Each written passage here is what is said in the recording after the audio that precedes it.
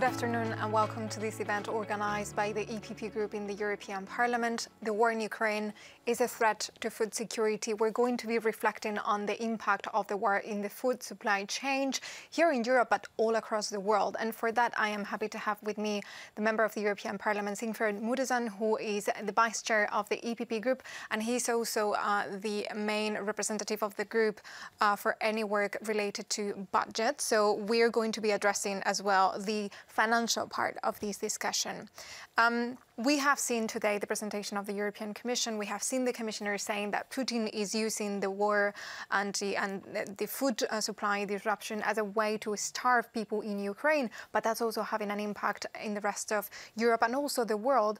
Do you think that the war in Ukraine can have a serious impact on the food security, and how do you think that impact can develop? Yes, there are many things to say here. Firstly, both Russia and Ukraine are major exporters of agricultural products. We used to import a lot, specifically from Ukraine, agricultural products, wheat, sunflower, soybeans. And if we are witnessing what is now happening in Ukraine, farmers in Ukraine fighting for their country, not really, having the time and the means to take care of their fields, we know that Ukraine will export less, if anything, this year. So that means that we will have less imports from Ukraine into the European Union. One thing that we need to take care of is that we will have enough agricultural products, enough food for the people within the European Union. And here the major preoccupation, particularly for my political group in the European Parliament, the EPP Group, is that we are producing as much as possible in the European Union.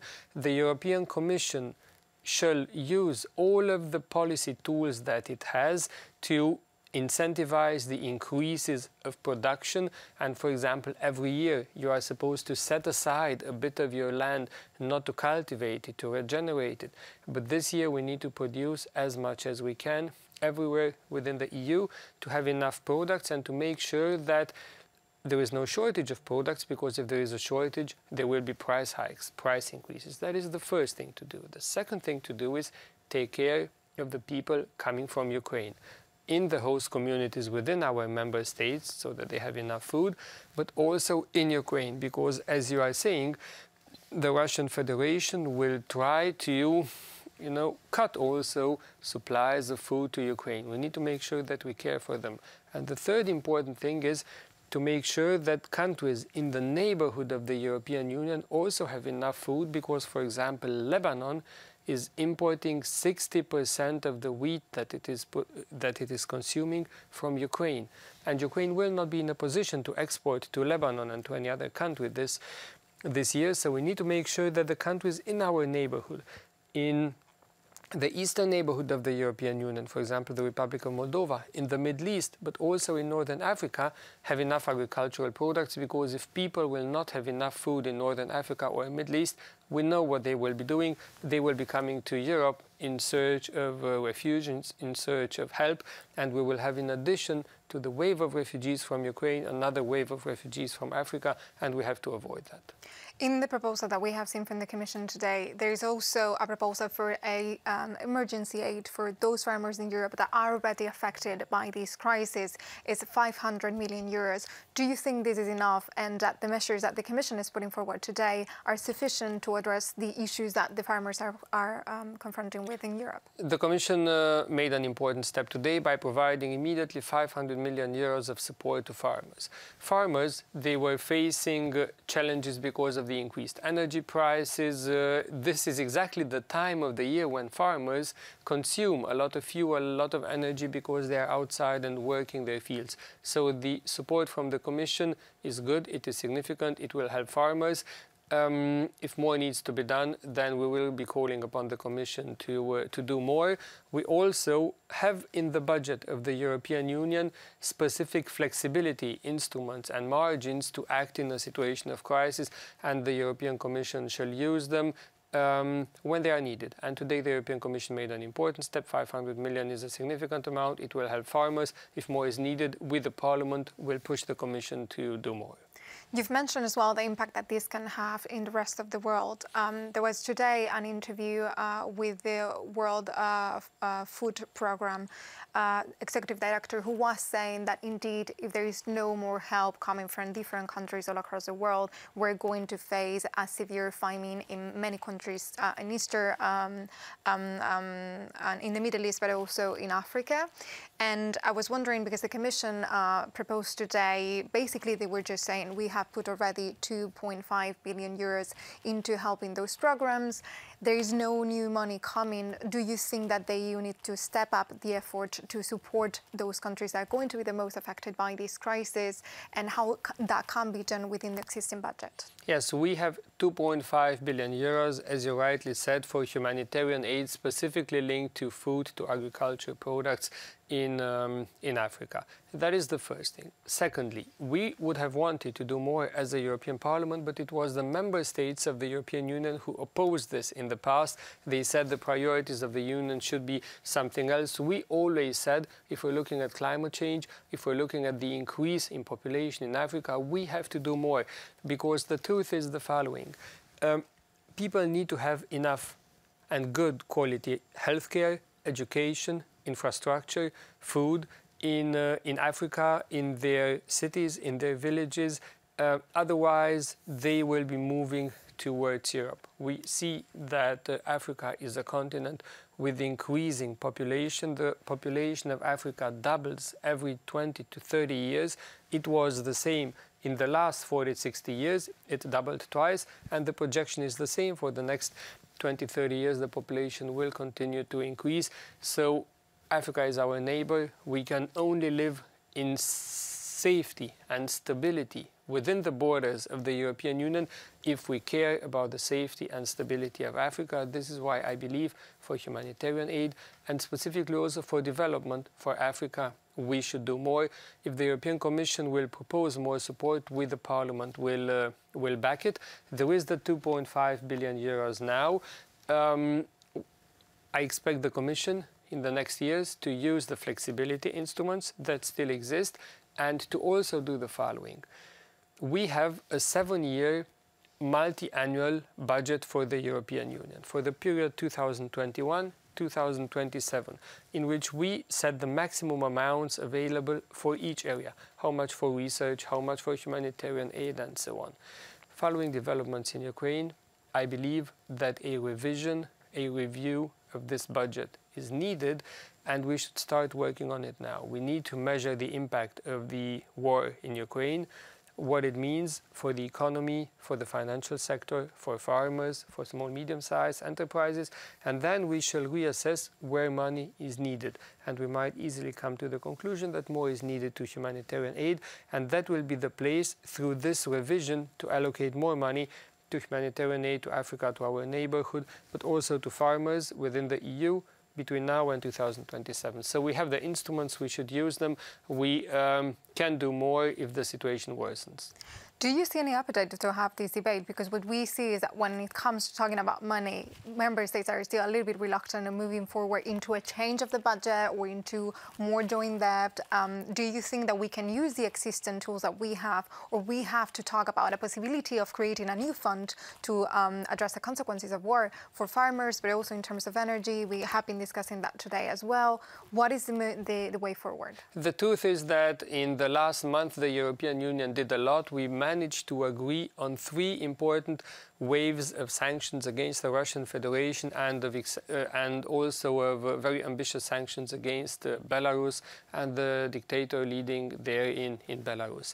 At the beginning of this decision-making process, there was no unity necessarily. There was still a need for discussion, debate, but in the end, all of the member states, they agreed, because the military aggression of Russia into Ukraine is harming innocent people, civilians. It is brutal, it is unjustified. So everyone in Europe now understands that defending Ukraine means defending Europe. There is the will for maximum support for Ukraine. There is the will for maximum cost for the Russian Federation. And there is the will that we stay united in reducing the negative impact of that war against us as much as possible. You were asking me about about the funds. So we did a lot in terms of sanctions. And I can tell you the following. At the beginning of the COVID crisis, we decided to create the biggest package of economic support ever created at European level, the Recovery and Resilience Facility, which together with other smaller funds amounts to 750 billion euros, the big package called Next Generation EU, biggest package of economic support ever created by the European Union. We started work on it 2 years ago. We agreed politically, we adopted the legislation, the governments prepared their programs, and money starts flowing now. But it took almost 2 years for money to really start flowing. So if we create a new fund now, it will not help people on the ground immediately. So what we should do is use existing tools. And this is why what my group proposes, the EPP group, the group of the European People's Party, is use the unspent amounts of money from the EU budget of 2014-2020, money which is available until the end of 2023, use all of those unspent amounts to help refugees in the host communities, build infrastructure in Poland, Romania, or wherever needed, in large schools, because Ukrainian kids will have to go to schools in their host communities, supply hospitals, supply products of immediate need. So use the money immediately. Secondly, use the unspent amounts from the Asylum Migration Fund to help Ukraine and countries outside the European Union that the money can be allocated to. This is the first thing to do. The second thing is, under the Recovery and Resilience Facility, each member state can access some grants and can access some loans. Some countries have accessed all of their loans, some countries only a part or not at all. The grants everyone access because that is money that you do not have to give back. But what I'm trying to say is we do have in this pot still money available for the governments to access its loans, its credits, but under very good conditions that governments can access to reduce their energy dependency on Russia, to improve their situation on the ground. This is what we should do. Use the existing instruments, including the financial instruments, including the budget. I'm going to welcome now to our second guest. Thank you for joining us today. He's a member of the European Parliament, Herbert Dorfmann, and he is the EPP spokesperson for the agriculture sector. I wanted to jump in straight away and ask you, because I was going to ask that question to Mr. Mureşan, but I think it's very relevant in the area of agriculture. What we have seen during the war is that there is some dependencies that we have in some sectors. One has been energy. Now we are seeing that is the same with agriculture. And I was wondering, do you feel that food should be part of the efforts towards a more strategic autonomy in the EU? Well, for sure. And I think if you look at the history of this union, the fathers of this union, they understood this in 1957 when they introduced the common agricultural policy as one of the main pillars of the European Union, because they understood after what happened in the Second World War how important food is. We forgot it a bit in the last decades because anyway, supermarkets are full, everything is available. But now with this situation in Ukraine, they see that things are not so, let's say, forgiven. Do you think this situation makes a case for a reform of the Common Agricultural Policy that was just closed a few months ago, but that now becomes altogether relevant again? No, I think we will not reopen the debate on the Common Agricultural Policy, because I think the Common Agricultural Policy supports farmers who produce. But food security is back on the table, and I think this is important because we spoke very often only about sustainability. And I think sustainability is extremely important, but sustainability and productivity must go hand in hand. We need a sustainable intensification of agriculture. It doesn't make any sense to try to be more sustainable, producing less, outsourcing CO2 emissions, because this at the end is the result of this, and losing food autonomy in Europe. Do you think that this is something that should be part of the discussion? Because we see that some member states are indeed pushing into just suspending maybe the greening of the Common Agricultural Policy to make sure that we are in a position to confront this food crisis in the short term, and then in the longer term we can talk about sustainability. No, I think we are committed to the Green Deal. We are committed to have a more sustainable agriculture. But our political group always said that we need at the same time support farmers who produce food for our citizens. The European Commission has presented today a proposal to support farmers that are the most affected by this crisis.